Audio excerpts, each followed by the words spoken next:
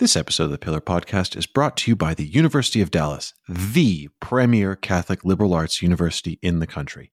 The University of Dallas is known for its rigorous undergraduate core curriculum and robust graduate and professional programs in business, ministry, education, and the humanities. With campuses in Texas and Italy, the University of Dallas is committed to an education that forms students intellectually, socially, and spiritually for a life well lived. For more information, visit udallas.edu/pillar. That's udallas.edu/pillar. Hey everybody, welcome to the Pillar Podcast, the podcast that brings you great Catholic conversation each week. I'm your host and Pillar Editor-in-Chief, J.D. Flynn, and I'm joined by my podcasting partner and Pillar co-founder, Ed Condon. Ed, you are sad. You have been sad. You are in mourning. I notice you're wearing a black armband. I notice that you have been moping around the past few days with sort of Peanuts-esque music following you around. You are sad, and I'd like to speak to it, Ed. Why are you sad? Am I? Yes, you have been, I think, maybe more deeply than you're willing to let on, maybe more deeply even than you're willing to admit to yourself. But it seems to me that you must have been deeply affected by the death of the person you're mourning. I can't remember the name now. Are you okay? Do you mean Shane MacGowan? Yeah, that's right. Shane MacGarnigal. You have been sad about that. Who is Shane MacGarnigal and why are you sad? That's okay. Well, first of all, I haven't been depressed about Shane MacGowan dying for several days. He only died yesterday. You were just carrying around a dark cloud before that. That's what can I say? It's part of what it's your charisma, perhaps. It's part of what speaks to me about Shane MacGowan, I guess. No, and I'm not sad for him. I like many other people thought he was already dead. Who is this fellow? I know you wrote about him in your newsletter today, but he's the lead singer of a band called the Pogues, and I don't know that band, and that's bothered you. Well, no, at first it didn't bother me. It surprised me because you're a man who likes to affect a certain plastic patty American Fenianism. So it shocked me that you hadn't heard of the most famous Irish band in the last 40 years. I don't want to have to bother to know about various elements of Irish culture, though, to be able to affect that. You mean like times when I regard it as convenient to me. That's fine, I guess. No, I mean he was a singer. This isn't my opinion of the matter because my opinion on this particular matter wouldn't be worth anything. But people whose opinions do matter on these things would say he was the greatest Irish songwriter and arguably poet of his generation. Wow. Okay. You see, no, but this is exactly what's wrong with you as a human being. And this is why I've been upset is you're just like the popes, JD, popes plural meet with Bono, who I don't actually care for you. Most people in Ireland, if Bono actually set foot in Ireland, which he can't for tax reasons, because he's also a tax shirker, in addition to being a crap musician and an obnoxious human being. If he actually set foot in Dublin, they'd throw him to the bottom of the river. Like that guy is just a pain in the backside. But Shane MacGowan was a hero. And more importantly, he was heir to and embodiment of an incredible musical tradition. Like it's not possible as an American to like blues or bluegrass or anything like that and not understand its roots in Gaelic music and Celtic music and Irish music. And Shane MacGowan, it was the greatest living practitioner of this. I mean, he wasn't a shtick act. He wasn't a pub band. Like this was a guy who was writing music at an incredibly powerful level. I mean, he was an incredible writer in terms of poetry. Like he got into, it's a funny story. He was born in England. His parents were visiting his aunt and like he was born on Christmas Day, like on a visit. And he was raised in very rural Ireland in Tipperary until he was, I don't know, I think he was 9 or 10. And then they, like a lot of people did, his parents moved to England to find work or whatever, but he won a scholarship to Westminster School, which is like super posh. It is it's the establishment private school in London. And he got it because he wrote an essay that like the story goes that the headmaster of Westminster School called Shane MacGowan's like grade school headmaster and said, "Did you write this for this kid? Like, it's not possible to me to believe that a child wrote this essay." Like, that's how great a writer he was from the age of 11. And just, I mean, he was, in finest rock tradition, he was an incredibly tortured soul. And his drug addiction was so bad that I think it was in 2001 It was round about the early 2000s. Sinead O'Connor actually called the cops on him out of concern. That's sad. Just like, I'm just going to rat him out for having heroin in his apartment and get him arrested. Why is this, so where are we going here? Well, you asked me who Shane MacGarnigal was, and so I'm telling you. I'm trying to educate you. I'm trying to give you some grounding in a culture that matters. I know that you, in your sort of rarefied, waspy American liberal bubble, if it's not on NPR, you don't, My liberal bubble? You listen to NPR. You like interpretive dance. I don't listen to NPR that much anymore because I don't have Hillary Clinton, as far as I'm concerned. Two things. I don't have a commute, so I don't listen to NPR because I have a home office. Two, I used to listen to This American Life, but the pre and post Dobbs This American Lives were so brazenly and nakedly propagandist that it really, honestly, like I did not expect to be this kind of person who was like, well, you don't agree with me, so I'm done with. But it was the end of This American Life for me, and I've missed it in certain ways, but maybe felt more liberated by not listening to it. But that was it for me with This American Life. I don't know what that is. Is that a game show that they had? No, This American Life with Ira Glass.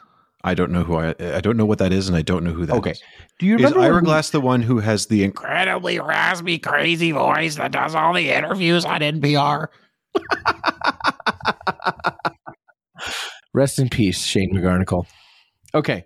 We have You're a lot. Telling on yourself because people listening to this podcast know who he was. We have a lot that we have to talk about. When I say rest in peace, that means what's next. Go on then. What do you want to talk about this week? Because I have no idea. We have serious stuff that we have to talk about. And I want to preface this serious stuff by something that I think is really, really important to say. That I was thinking this morning, and that is true, and I know it's true for you too. And I think it's important to preface what we're going to talk about with this, and it is this. Ed, I love the church.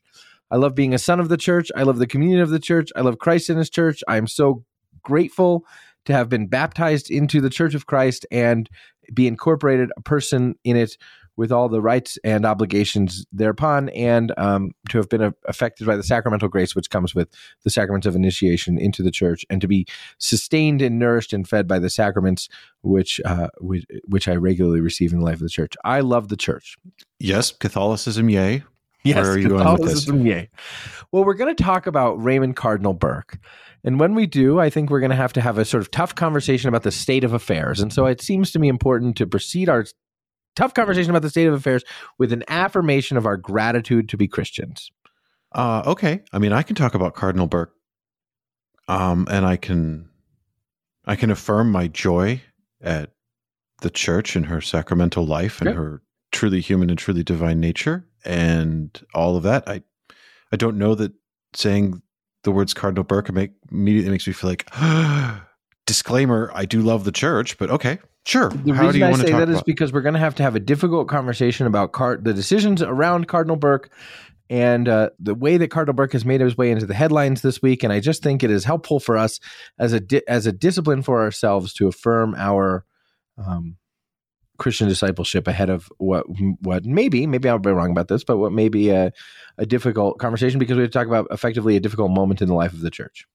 Okay. I mean, all right. My starting point on this would be, I have a lot of questions. Tell the people what you're talking about.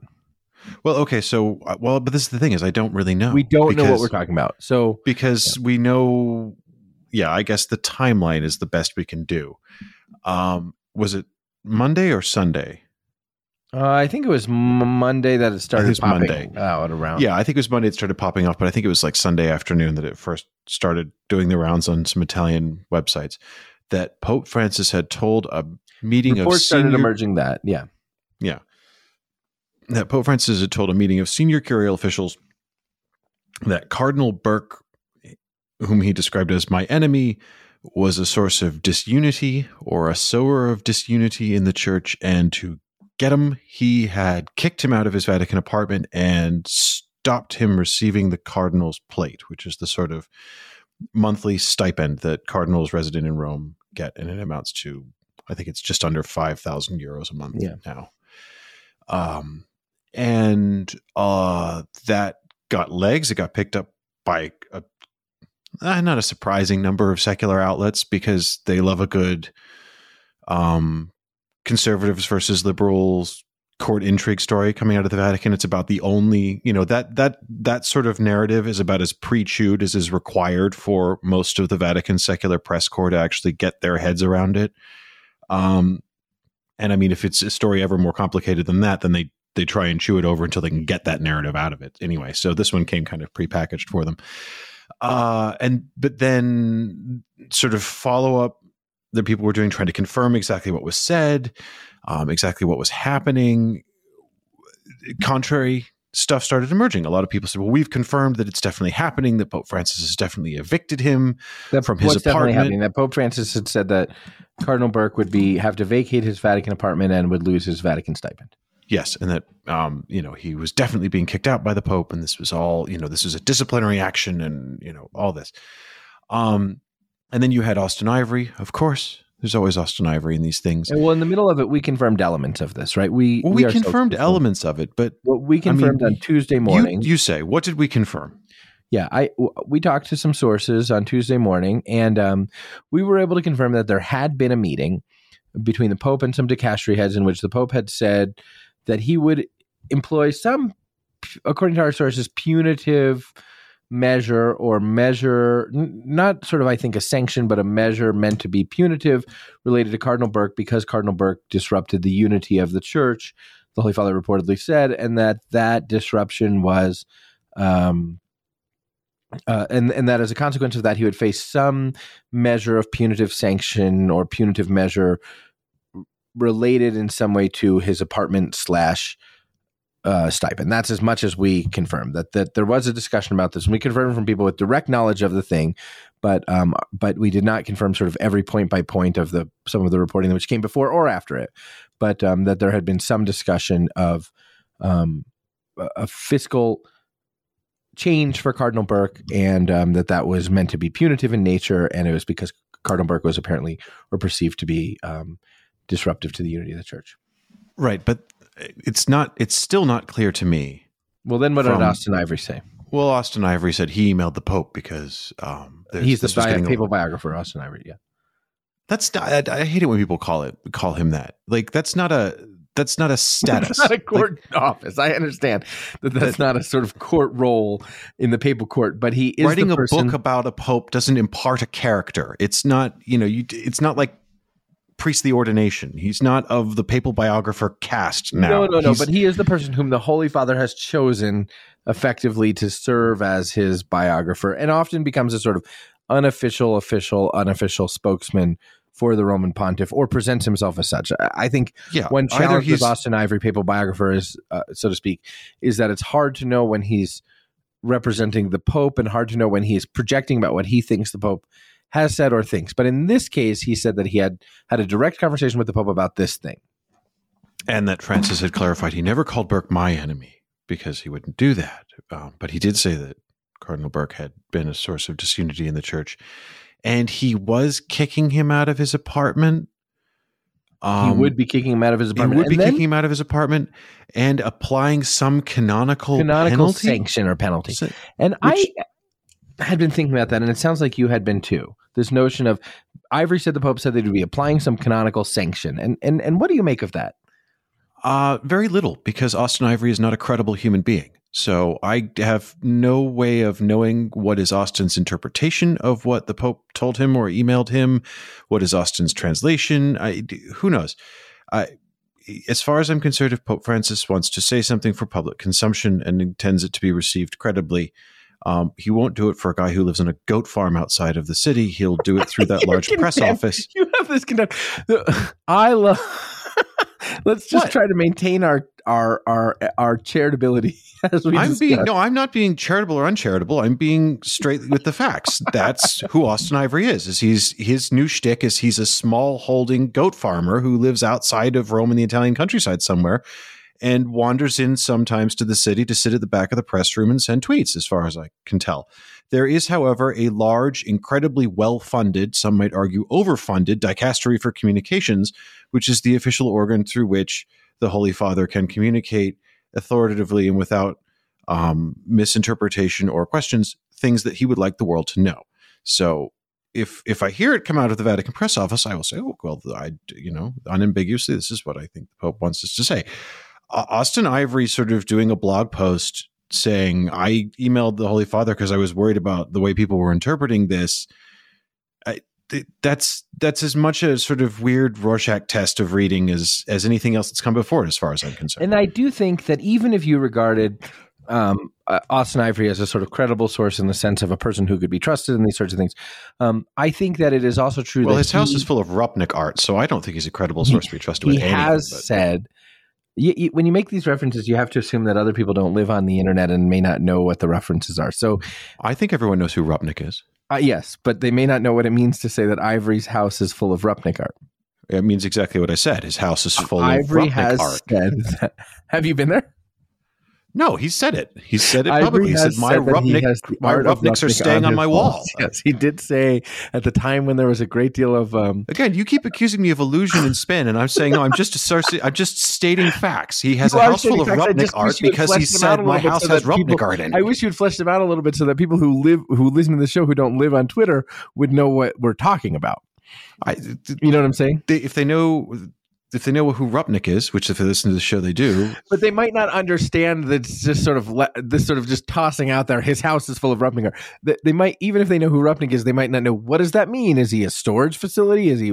So it's helpful to say, when there was a fracas over the Rupnik art, okay, and when I can provide more context. Which has fallen out of the news cycle. People are no longer talking about that for whatever reason. No, you're right. I'll provide necessary context. At a time at which it became crystal clear without ambiguity that Marco Rupnik, formerly S.J., was a serial groomer and sexual abuser of women religious and had used sacramental and liturgical vessels to assist him in the sexual abuse of religious sisters, and used his artistic creation process to abuse these women in the service of, he would say, the creation of his quote-unquote sacred artwork.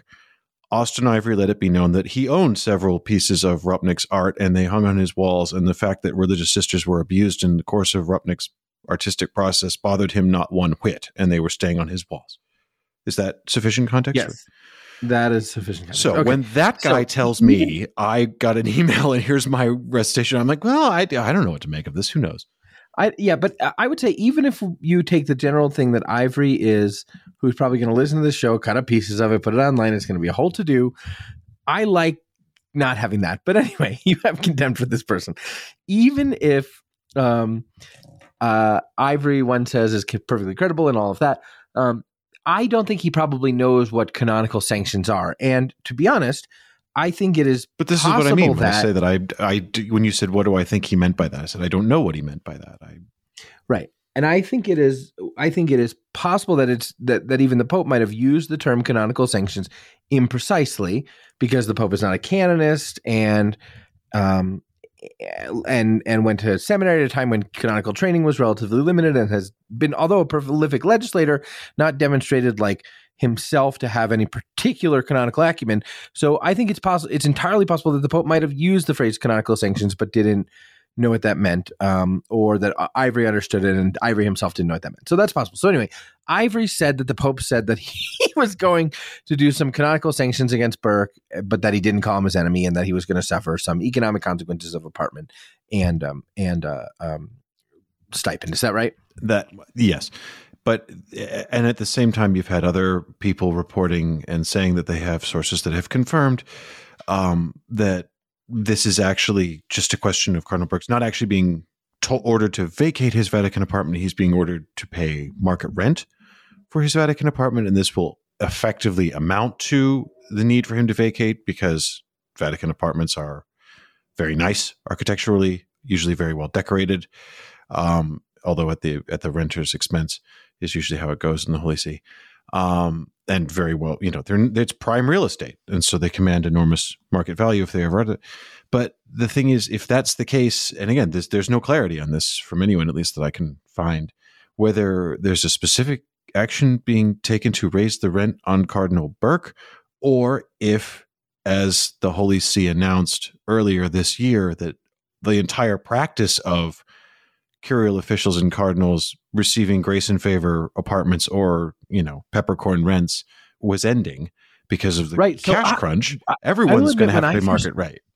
when I first heard about the Burke thing, when these the first reports, which I regard as rumors, started going around, I assumed that what had happened was that there had been a meeting of dicastral heads, and because the Pope had made this decision about, or the Vatican City Governoriate had made this decision that cardinals were going to have to start paying market rate for their rent because the Holy See or the Apostolic See rather is in an economic crisis, I had assumed that basically there was an announcement that Burke would be among those who might be the first to begin to be charged for his apartment or something like that.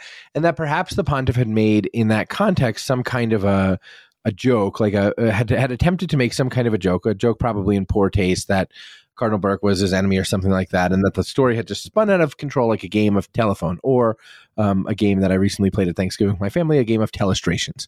So I had assumed that this sort of telephonic or telestration thing had happened and it had just sort of spun out of control. But now it does not seem likely that that's the case, that, the Pope had just made a joke or something like that, but there had been some intentionality.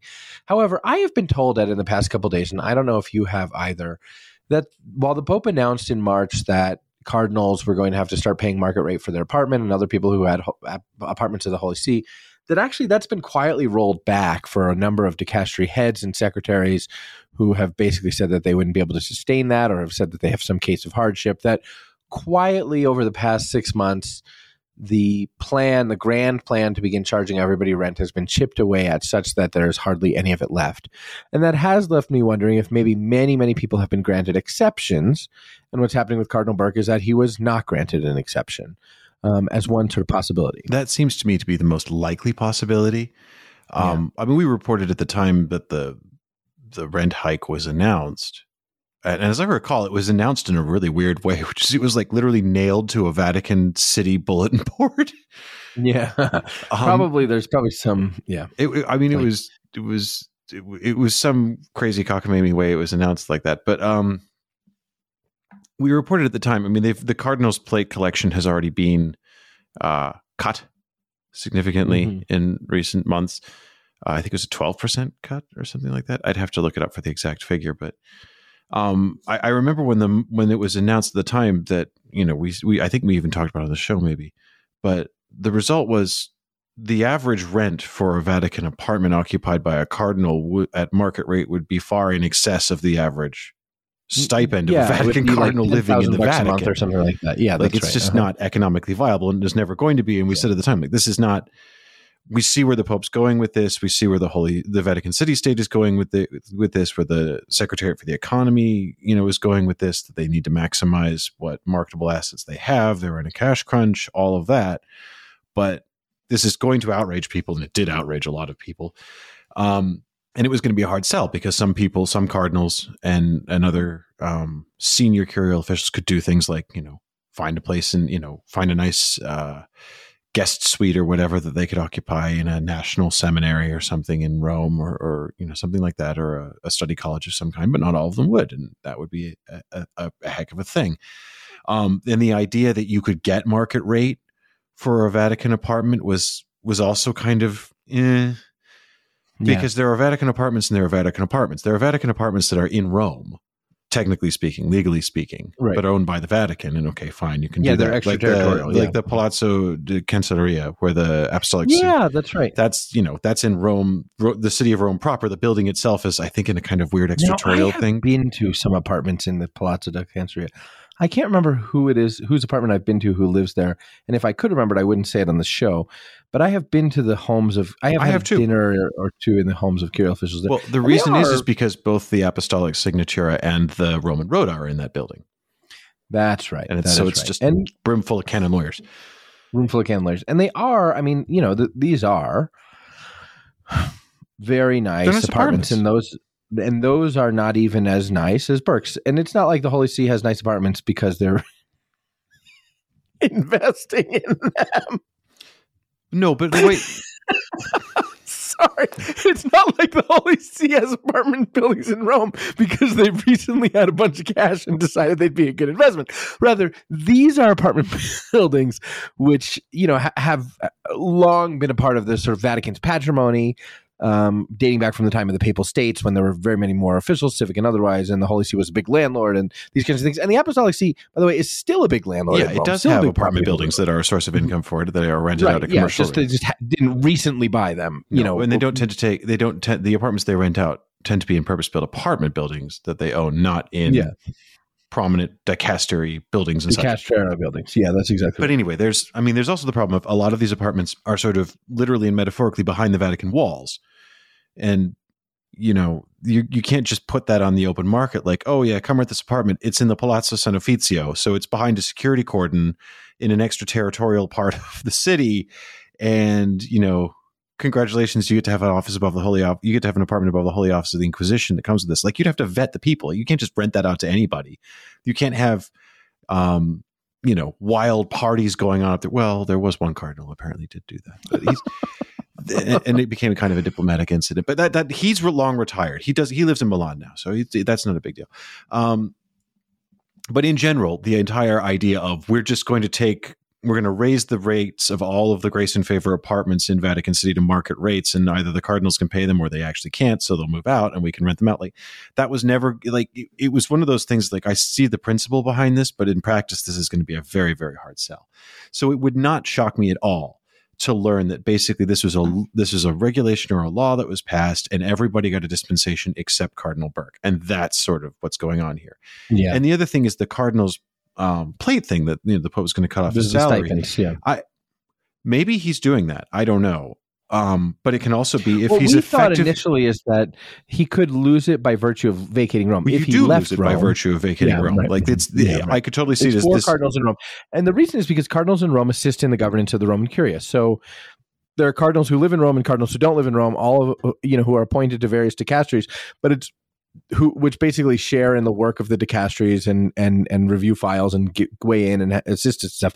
But it's the ones who live in Rome who do the lion's share of that work because they go to the regular meetings. They don't just go to the very sort of extraordinary meetings that happen every so often, but they go to the regular meetings and they pick up sort of, oh, I'll help with this one, I'll help with this one kind of obligations. Yeah. And so they actually have work to do. And Burke is on 3 dicasteries. Right. And he's dicasteries in a court. Yeah. He's an active judge on the apostolic signature, which is something that's really maddening. Right. Which means he has cases. And people have said, is that a full-time job? It would be a full-time job for me. Yeah. It would be a full-time job for you. I don't know if it's a full-time job for Raymond Cardinal Burke, but that's because he's been doing stuff with the Signatura for, he's the former chief justice of that body. That's exactly right. This is something else that and this is why also I doubt a lot of the coverage that people have been reporting with great confidence about what was like. They all said, oh, and Pope Francis removed Cardinal Burke from the apostolic signature years ago. It's like, no, he didn't. He didn't. He didn't renew he didn't give him another term as prefect. Right. And as a result of that, he went off the Turna for a while, but in 2017 he reappointed him as a judge, and he has been since then. So it's like, if you don't even know the basic facts of what curial roles Cardinal Burke has, I don't trust you to report the ins and outs of his financial situation. Well, that pretty much leaves very few reporters. Yeah. Subscribe to the Pillar.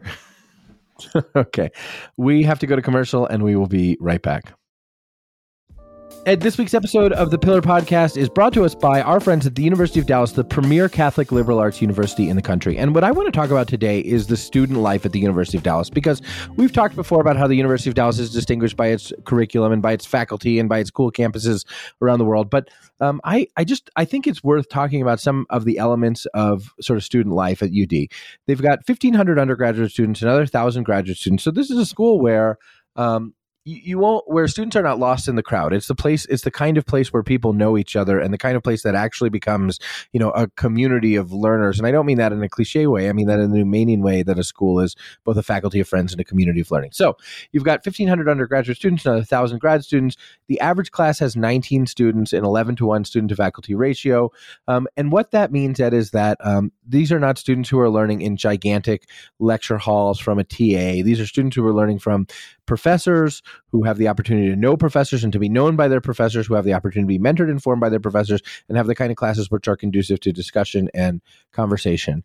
The University of Dallas is 80% Catholic, and undergraduates are offered 27 majors, 36 concentrations, 5 pre-professional programs, and a 16 4+1 programs. Those are programs where you can basically get your bachelor's degree and a master's degree by staying for another year. So those are a lot of academic offerings.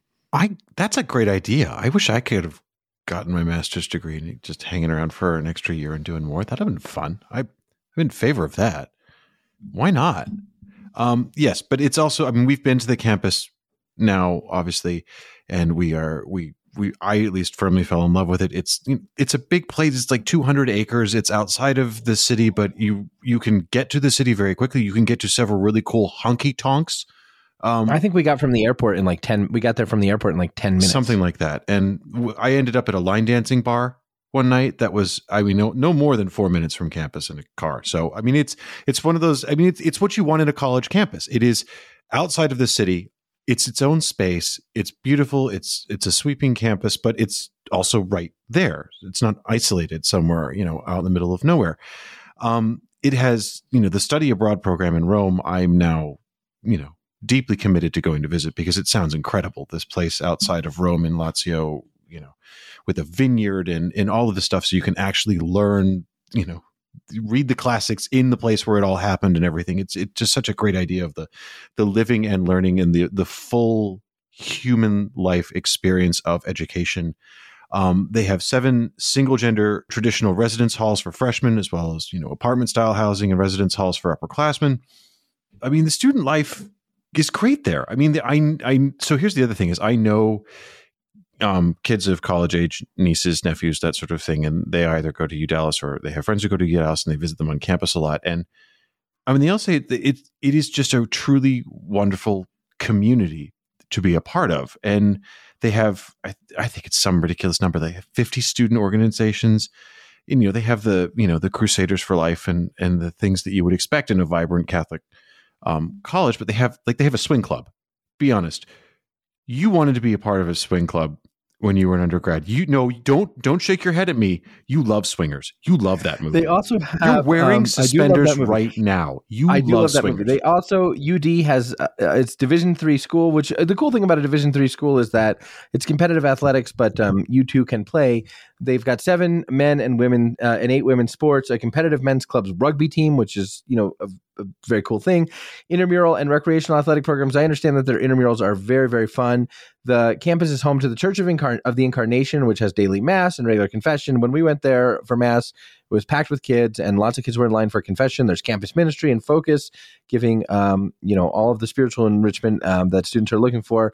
UD has a doctor on campus, a counseling center to assist students, with their mental health needs. And you can't say too much about that because taking care of your mental health is hugely important. But let's get to the thing I really want to talk about, Ed, which is the annual Groundhog Day celebration for whatever reason. And I know I used to know the reason, but I don't know now. But for whatever reason, Groundhog's Day is a very important day at the University of Dallas, at which alumni from across the country arrive on campus. Ed and I customarily, and I'll say that meaning just this year, Ed, Michelle, and I customarily show up on campus. There are fun activities. The Pillar typically does a sort of live podcast there. I don't know if we're doing one this year, but the Pillar typically does a live podcast there. And then there is this really exciting, really great sort of outdoor festival with bands made up of students. And I think there's food and there's beer and it's just fun. And it's just like, it was just I love the Groundhog Festival because it was just like good, wholesome, enjoyable culture, Catholic culture, and it was just fun, So Groundhog to me sort of embodies so much of the UD thing. What I really loved about the Groundhog Festival was you go to a lot of stuff. You don't go to a lot of stuff. You go to things on university campuses sometimes, and it feels like, okay, this is the thing that the school is putting on for the students. And then you feel like somewhere over here or later is the thing the students are doing for themselves, but there was none of that separation. Like, it felt really like this is the thing that the students are both doing in full cooperation with the school, and then it felt like a completely integrated, happy experience. Everyone was having a great time, and what struck me was the number of alumni who came. So, Ed, we have been to Groundhog, and I hope that we'll go back to Groundhog. What we have not been to yet, but I hope we will make it to, is the Greek Olympics. So, the Greek Olympics constitute the sort of fun day, on the Rome campus of the University of Dallas, where students compete in all sorts of Olympic-style games, while the faculty look on from Olympus, I suppose, as the pantheon of Greek gods events. The students have this sort of just fun and crazy Greek day right before they go on their 10-day trip to Greece, in which they sort of visit some of the sort of foundational sites of Western civilization. This seems to me like it would probably be very, very fun, and I hope that we will be invited to be a part of it. I would assume there are togas involved. I would think so. I mean, if I know one thing about Greek culture, it's that there are togas. There are dances at UD. There's the spring formal. There are concerts, music on the mall. There's Quiz Bowl, which I love. There's Fall Fest, Battle of the Bands. Thank goodness it's Thursday, which is kind of like monthly theme parties.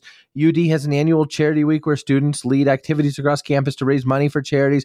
They have this cool day called the Big Event, where everybody's involved in a day of service to the local community of Dallas and Irving, started and led by students. There's just so much going on at UD. I'm so glad that UD sponsors our show. I'm so glad that they're our partners, because the University of Dallas really is the premier Catholic liberal arts university in this country. It is. And please do go to udallas.edu/pillar and have a look at some of the fun stuff that's going on there. That's udallas.edu/pillar. Do us a favor. Check it out.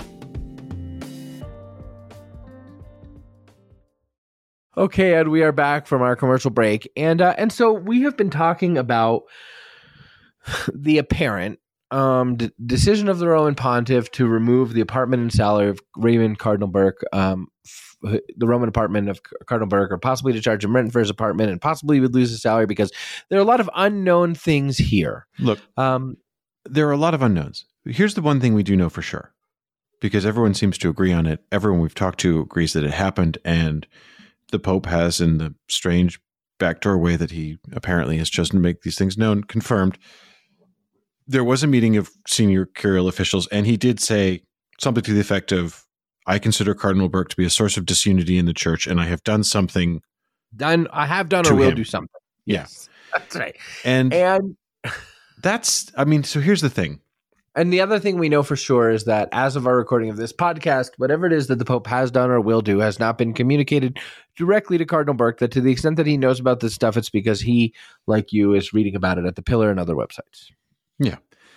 But for me, the saddest thing about all of this, Cardinal Burke is Cardinal Burke, and I'm not worried that he will end up living under a bridge or anything like that. So, whatever ends up happening with his apartment in Rome, that's, that sucks. And it's no fun for anyone to move, especially if you're a man in your 70s. You don't want to have to. If you're 75, I think we often forget, like, if you're 75, I remember talking to a bishop once who had just submitted his resignation, and he was serving in a diocese that was far from the land from whence he had came and far from where his family was and stuff.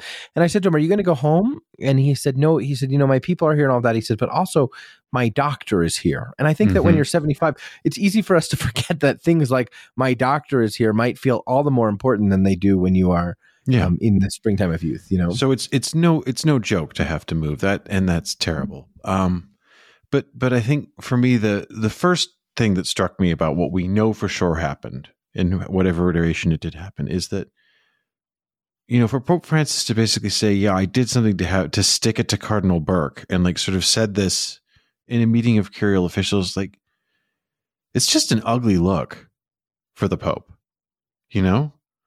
Yeah, it is not. It does not. It's one thing if he's made a decision itself. Yeah, if he's made a decision, he's going to do a thing, and he calls Cardinal Burke and says, "All right, this is what's happening, and this is why. Now pack your bags and get out of the vat," or whatever it is he wants to say, and then later on tells people, "And that's what I did, and that's why."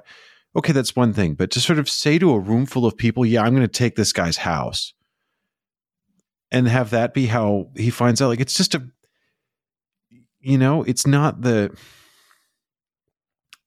the kind of fraternal, pastoral,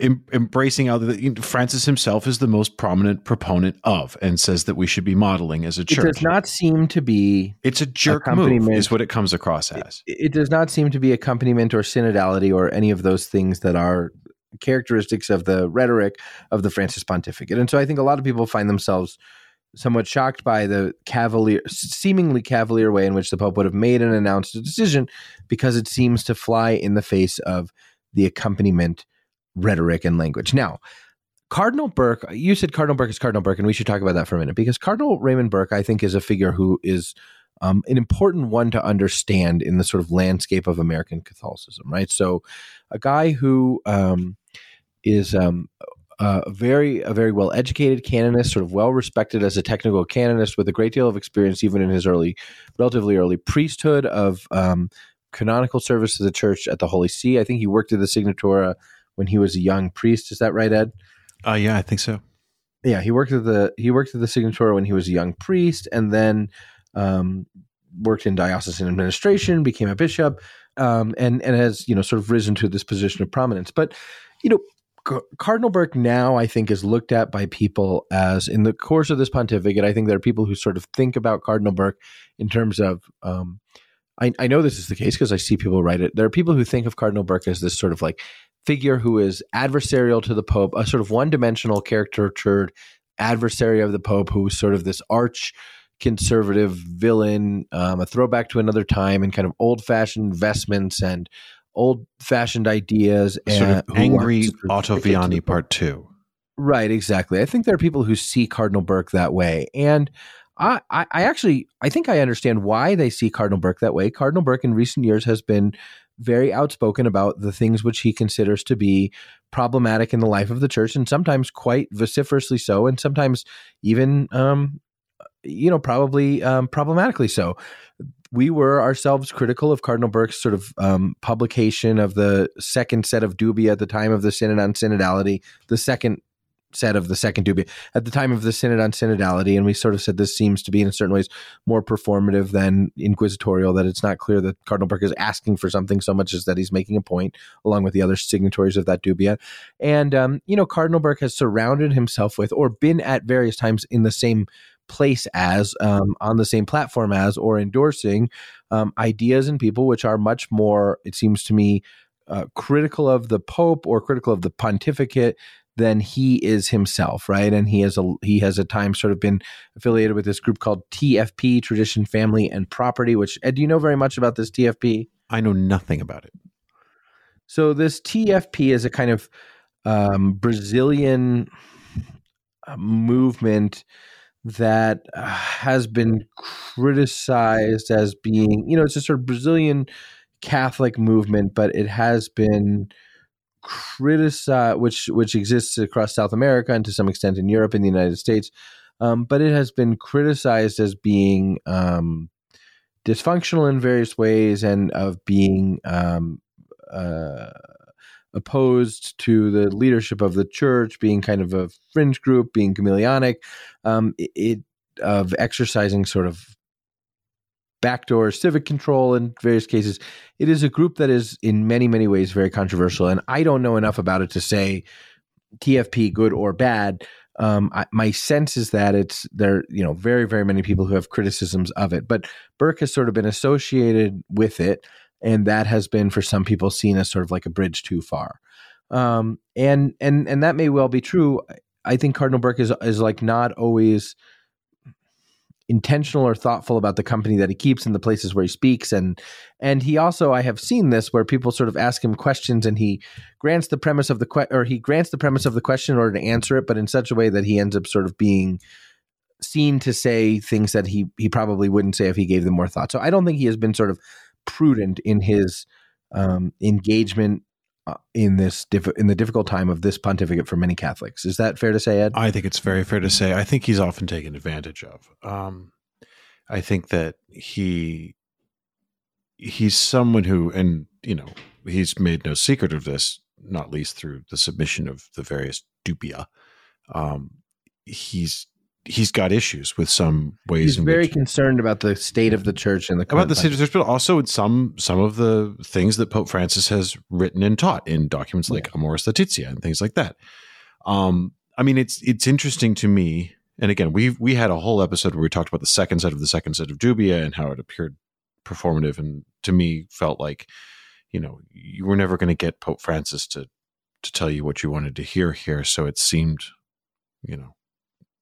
somewhat aggressive in that way. But still, I think it's interesting to note that Cardinal Burke, in his deeply felt concerns and criticisms of some of the things that have been said and written during this pontificate, that he frames that concern through the mechanism of asking questions, not in declarative statements. But nevertheless, the things about which he is concerned, he's deeply concerned about, and he has a tendency to, and I think this is true of a lot of people who are good priests and bishops generally, they feel it's incumbent on them to answer questions when they are asked. If people present themselves in seeming good faith and say, I'm worried about this, tell me what I should think about this. You're a bishop, you're a cardinal, you're a priest, you bishop, cardinal, priest, tell me, layperson, and us lay people here assembled or listening or whatever else, what should we think about X, Y, or Z? And so I think that has led him to at times a sort of reflexive stance of, well, of course I'll answer your questions because that's my job. You're supposed to, as a cleric, be available to teach and to preach and to help people understand things. And in a sense, the more, difficult the subject, the more urgent it is that I say yes and, be pastorally present to whoever it is who's asking. And I think that's led to him to do a lot of media spots and stuff that I think he would have been better advised not to do. Yeah. That's right. But I don't think that Cardinal Burke has had the same profile as, say, Bishop Strickland, right? Bishop Strickland has, over the past few years, in social media, sort of talked about, I will resist the Pope's sort of agenda of undermining the deposit of faith and things like that. Burke has been much more sort of aimed, at least I think, at being, when he is aiming himself at offering sort of concrete theological criticism of the things that he sees or believes are problematic. And right. Well, that's a key difference between Cardinal Burke and the Bishop of Strickland is Strickland lives online. Within the first 2 hours of Rome announcing he had been removed as Bishop of Tyler, he changed his Twitter handle. And then he launched a YouTube channel and he revised it and everything. I think if you asked Cardinal Burke what YouTube was, he wouldn't know. He's one of those guys who sits in the back of the conference and is like, "Excuse me, Bishop Barron, what's a Reddit?"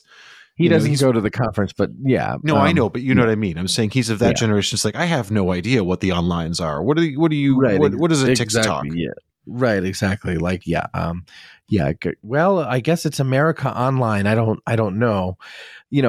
So Burke is not of that same sort of online temperament, but he has. Well, but you say it's not the same online temperament, but I think this also feeds into what appears to me to be a lack of prudence sometimes in the company he keeps and the sort of people that he affiliates himself with.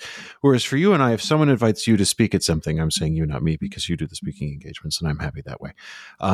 But if someone invites you to speak and you haven't heard of them before, the thing you do is Google them. And then you Google the board members. And then you Google what else the board members do. And you're like, well, who are these people? And then just because I'm me, and I think a lot of people have this. Then you read their mortgage loan applications. And then you Zillow their houses. At the very least, I Zillow their houses. But everybody Zillows them. When you go to a house, you Zillow it first, right? Everybody does that. No, I've told you before, my Zillow account is basically places I would like to run away to, but can't. But you Zillow the addresses where you're going, right? To see what they pay for their house and these kinds of things. Okay. It's grotesque. Well, neither does Cardinal Burke, I think. My point is that I don't think Cardinal Burke would know how to do that, how to Google a thing, let alone reflexively do a deep dive on whoever's inviting him to speak, wherever they're inviting him to speak. And so I think that has led to some very poor decisions. In a certain way, I think it's fair to say that he is a person of a generation. From it, but from and in another time in a certain way, who has part of, I think, his difficulty has been sort of running up against the way in which media culture and online culture can be. Francis talks about extractive capitalism, but I think there's also something of extractive content mining, where there's a kind of online media culture which is happy to sort of suck from people, especially those who are unwitting or unaware, sort of the right kinds of sound bites and damages be damned. And it's called clickbait. Yes. Yeah, right. That's a whole thing in itself. Yeah. But this thing that has happened, or that's purports to have happened, or whatever, I think it also has to be said, and I think we've sort of focused on Cardinal Burke as imprudent, but it also has to be said that Cardinal Burke has long been a figure who has led from his conviction about the notion that the bishop should govern strongly and sternly. He has been he was the sort of diocesan bishop who was not afraid to declare the excommunication of people who he believed had incurred in the excommunication. And he got into a fracas when he was Archbishop of St. Louis over a church that where there was a sort of lay trusteeism. And so he declared the church to be in schism. He takes these sort of moves that are atypical among the American episcopate. And so he's always sort of stood out. But it's also the case that, and he has this formal sort of style where, you know, it's your eminence, and he is not uncomfortable with people sort of kissing his ring and taking up this sort of customary and traditional sort of dispositions towards a cardinal.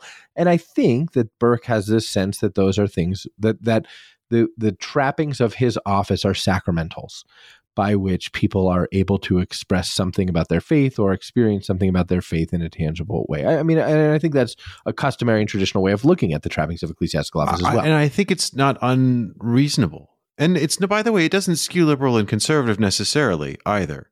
I mean, Cardinal Pierre, the Apostolic Nuncio, was offering his ring to people to kiss at the USCCB meeting in Baltimore. Right, exactly. Who does not agree with Burke probably about very many things.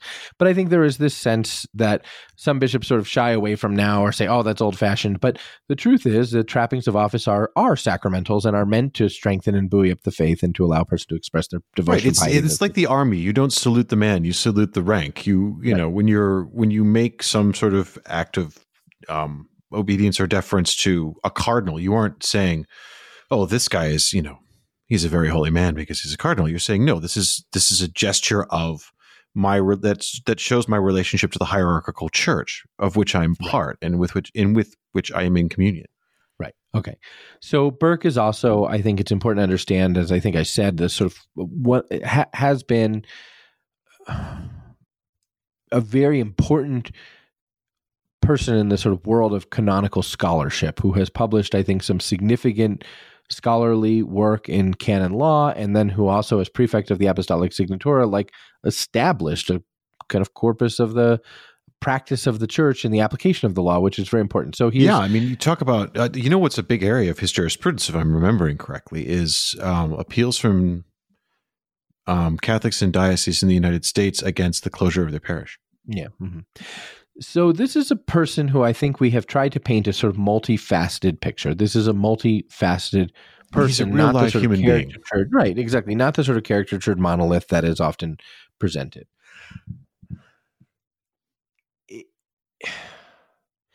If the Pope has done this thing where he has said Burke is I oppose Burke, and again, Ed and I have conceded that Burke has probably done some imprudent things or has done some imprudent things. But it is nevertheless, for me, as I sort of look at that totality of the package, quite, I think, a helpful sort of snapshot of the state of ecclesiastical affairs, to see that the way that the Pope has sort of seemingly dealt with this problem is not to sort of write to Cardinal Burke and say, I object to these sort of theological things, or to, attempt to sort of meet with Cardinal Burke and talk through these things or something like that. But just this measure of, I'm mad at him and QED, he can't have his apartment, seems like a helpful snapshot of the degree to which many of the ordinary mechanisms for ecclesiastical collaboration at the level of the church's highest leaders have broken down, the degree to which the ordinary mechanisms of sort of discipline and filial communion have broken down, and fraternal communion among bishops and cardinals have broken down, and the degree to which, morale for many clerical leaders in the church right now has declined. I think it is a helpful snapshot. This person has been critical of the Pope, and the Pope has responded by apparently taking away his home. And the Pope can do that. He has the authority to do that. But the choice, which I think strikes many people as being uncharitable and punitive, not in a sense of corrective, vindictive perhaps is a better way to say, which I think has struck many people as being vindictive, probably helps to encapsulate the state of affairs in the church, in terms of the sort of state of fraternity and unity among the church's leadership. There's a set of voices that says, yeah, but how long does the Pope have to put up with Cardinal Burke? He's been critical. Cardinal Burke has been critical, but the notion that this person has been critical, therefore, well, we should expect the Pope to take away his home, when he's 75. I mean, just strikes me as being a sort of disordered understanding of the purpose of the primacy of the Pope and the immediacy with which he is able to exercise ecclesiastical governance. If there is a crisis of unity in the life of the church right now, this apparent move seems to me to exemplify it. Okay. That's one way of looking at it. How do you look at it? I mean, what I said before, which is for me, my immediate reaction is the distastefulness of it. You expect from the Pope, not just the sort of fraternal charity, of not sort of, announcing this in a sort of catty meeting with curial officials with a sort of, got him, before you tell the guy himself. I mean, that just strikes me as, it's just a bruta figura, no matter who you are. But, again, I'm not saying the Pope has to grin and bear the many outrages of Raymond Burke, if that's how he sees it and that's how he feels about it. I don't think he does. But I mean, it's just quite apart from not modeling the sort of pastoral solicitude and fraternal charity, which he, for example, extends regularly to Cardinal Angelo Becciu, who's, facing a 7-year prison stretch for stealing from the Holy See. It just strikes me as a mean way to behave at a personal level. I don't know that I feel the same as you about the idea that, taking away his home and all of this stuff, and, why can't, critical, and how long should you put up? Well, you should just put up. I don't know. I think Francis has definitely broken the mold of how popes behave and how the College of Cardinals is shaped and how the Curia runs. And I don't know to what extent there's any going back. That it was absolutely the pattern of Paul VI. I mean, JP1 doesn't really factor. JP2 and Benedict XVI, that you promote and consult and keep around you the bishops and cardinals that hate you as much as like you, that there's a place for everyone at the table, that you have the dissenting voices right there, that, Benedict XVI had Walter Casper right there. I mean, it's a weird example because Walter Casper is now considered a trad. In 10 years ago, he was the bleeding edge. When Francis was elected, Walter Casper was the bleeding edge of the German liberal school. Now he's, on the conservative edge, but that's just how the pendulum swings. Anyway, but Pope Francis has made it increasingly clear that he's not there's a seat for everyone at the table. It's my friends only. Mm-hmm. And that's right. You said it's his prerogative, and I agree. It absolutely is his prerogative. I don't know that I have strong feelings one way or the other. Like I've never necessarily agreed with the idea that the Petrine office demands a diverse base of thought in the College of Cardinals.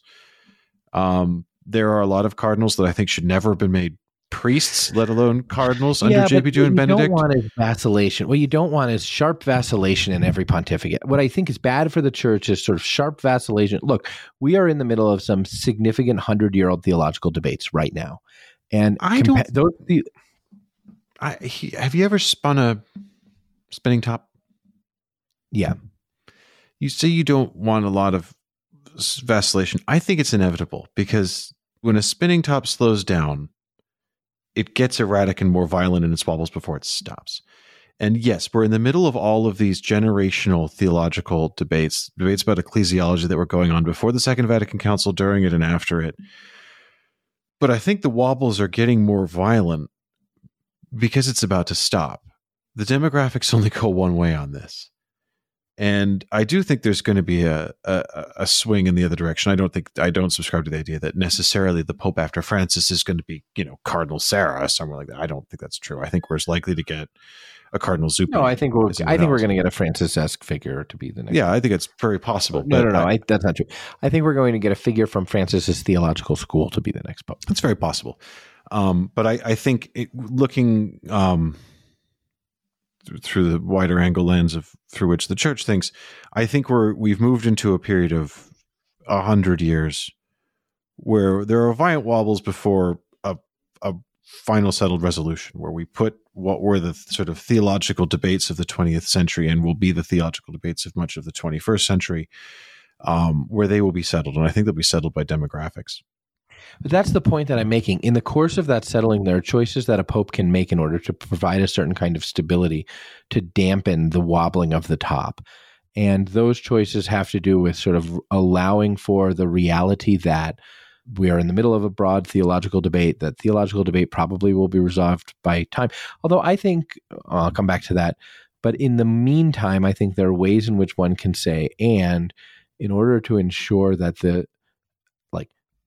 that division from within the church, theological and sort of practical and worldview division within the church is not so amplified as to become, deep and perhaps unresolvable rifts. It's better to sort of ensure some theological diversity among the College of Cardinals so that folks don't feel like they've been completely isolated or marginalized or dismissed sort of punitively with wild vacillation between popes who have different theological schools. I think some stability there. It's the same as a pastor a diocesan bishop who says, look, my diocese is going in a direction. God has called me to be the teacher in my diocese, and my diocese is going in a direction. But I recognize that there are Catholics, people who practice the faith, who don't agree with me. And I recognize that in my diocese, there are parishes that are not quite where I would like them to be, but are places that sort of catch people who might otherwise exit the church. And that is a part of the course of development and renewal, is that things, that may not all move at the same pace. That strikes me as being sort of pastorally prudent. So there are ways in which I think the Pope, who is the principle of unity, and the Pope is the principle of unity by clarifying. He principally assures unity by providing clarity of doctrine.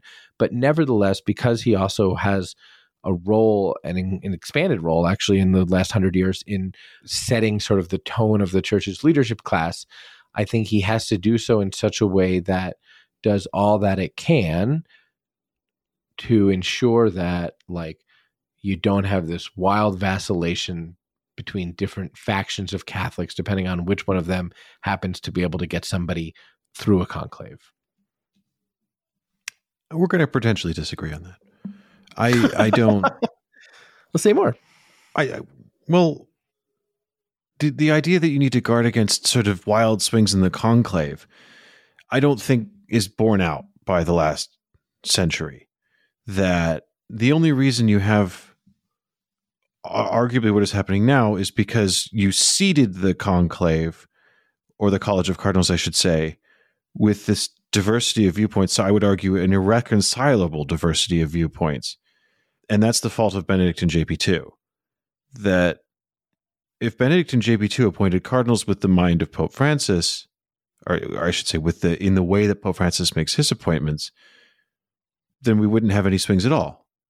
That it's saying that, you have to have this sort of balancing act as we shake these things out. I don't agree that the College of Cardinals is an expression of diversity and a sort of great melting pot or salad bowl of all the different flavors of Catholicism. That's not its function. The function of the College of Cardinals is to assist the Roman Pontiff in the governance of the Universal Church. I don't need to see my viewpoint reflected in the College of Cardinals for it to be serving its purpose. I think it's extremely inelegant to see it being ironed out this way, and I think that Francis has made a clear departure from how the College of Cardinals has been used by previous popes. I don't know if there's any going back, and I don't know if there is going back, and the next pope tries to sort of revert to how they used to make and relate to cardinals, how that will shake out after what we've seen, or if this is just the new thing, and if we will get more of these swings. But yeah, I don't know that I agree. But what I will say is this: I find it extraordinary, and it makes me kind of angry. And this is where I think, all of this stuff about Cardinal Burke and what Pope Francis has done and said, that really I think is kind of outrageous, really, is that the quote he seems to be standing by is not that Cardinal Burke is my enemy. He says, apparently, that he never said that, but he has said that Cardinal Burke has been a source of disunity in the church, and that's why he's taking this step. He's doing it for the good of church unity. He's doing it for the good of unity. the idea that you need to kick a 75-year-old cardinal out of his apartment to safeguard the unity of the church, and the German bishops are literally blowing their noses with Vatican order after Vatican order after Vatican order, including letters from Pope Francis that say this permanent synodal decision-making body you want to create as a supranational body for the church in Germany is forbidden by the Apostolic See, and they're doing it anyway. Like, that is a threat to church unity. Pope Francis has said they are steering themselves away from unity with the universal church. He's written that in his own hand in a letter that he sent out and authorized to be made public. Like, there is a visible sign against the unity of the church going on right now, and it's being orchestrated by 2/3 of a bishops' conference of a major Catholic country.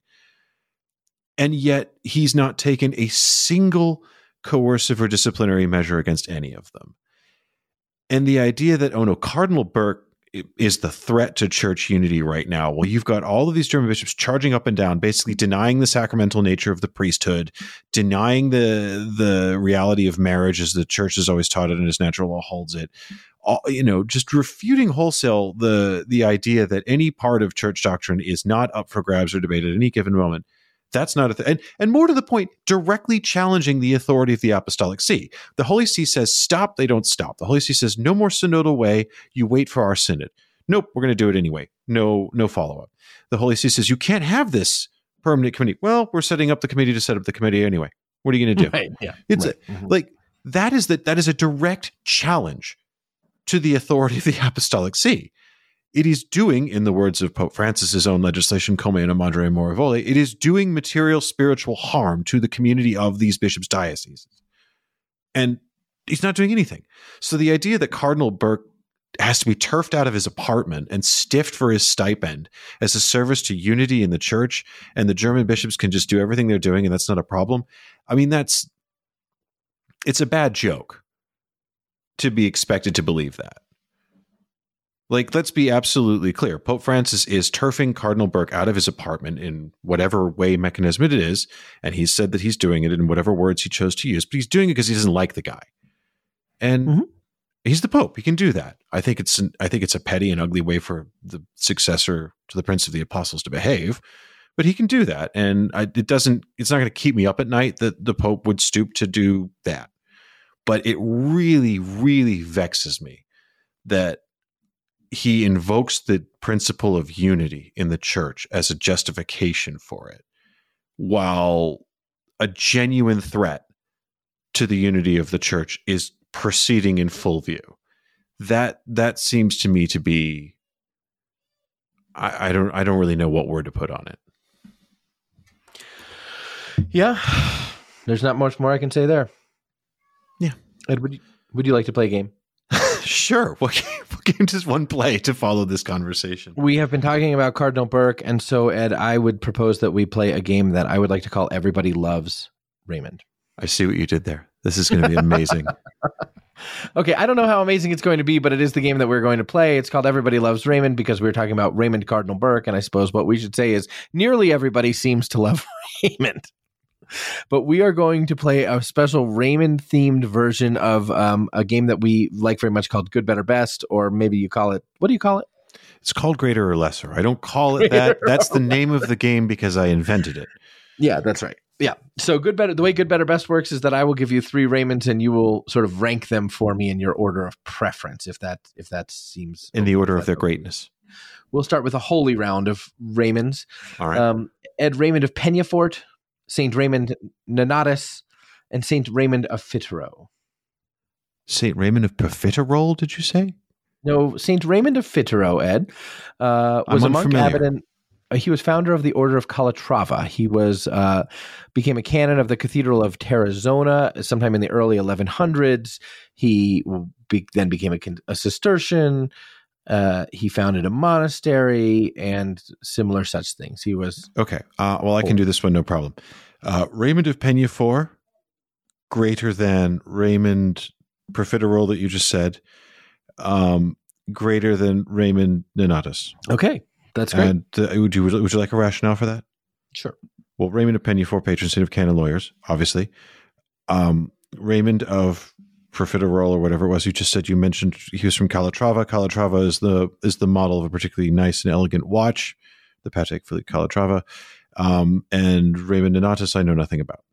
So, okay, that's totally fair. Okay, are you ready? Yes. Some aristocratic Raymonds. Mm-hmm. Raymond I, Count of Toulouse. Raymond of Poitiers, Prince of Antioch. Or, I don't know, Raymond VII, Count of Toulouse. You've given. Did you say the second one was Raymond of Poitiers? Yes. You give me 3 Frenchmen to choose from. I have indeed, and I did it on purpose. There's no. I mean, I don't know who lost the most battles. Just rank them. You said one was Prince of Antioch. I did. Was he the Raymond of Poitiers? Raymond of Poitiers, yes. Well, then I'm going to say Raymond of Poitiers, Prince of Antioch, because that's a cool title. Greater than Raymond the... And his father was William the Troubadour. The Troubadour? Yeah, William the Ninth. He was... Of Aquitaine. He just sort of wandered around playing songs and juggling? No, actually, I don't know why they called him William the Troubadour, because basically he was a sword-wielding crusader who kicked some serious... But did he sing while he did? He must have. I don't know. Must have. Wouldn't it be funny if that actually is the case? Like he was an insane berserker crusader knight by day, but everyone's got the boss who thinks they've got a talent that makes, everyone has that boss who's like, guys, after a hard day's, laying siege to city, but I'm going to bust out a guitar and play some James Taylor songs. It's like, oh no, boss, please don't. Beanstalks never sang. Yeah, exactly. And everyone's kind of like, oh God, he's going to make us listen to this again. Just come on. It's Christmas bonus time. We need this, just humor him. Okay. Raymond of Poitiers, greater sign, Raymond I, greater sign, the other Raymond, because the Raymond I is obviously greater than successive Raymonds. His ancestor, or his predecessor, rather. Yeah. Totally valid. Okay, are you ready for another one? Yes, please.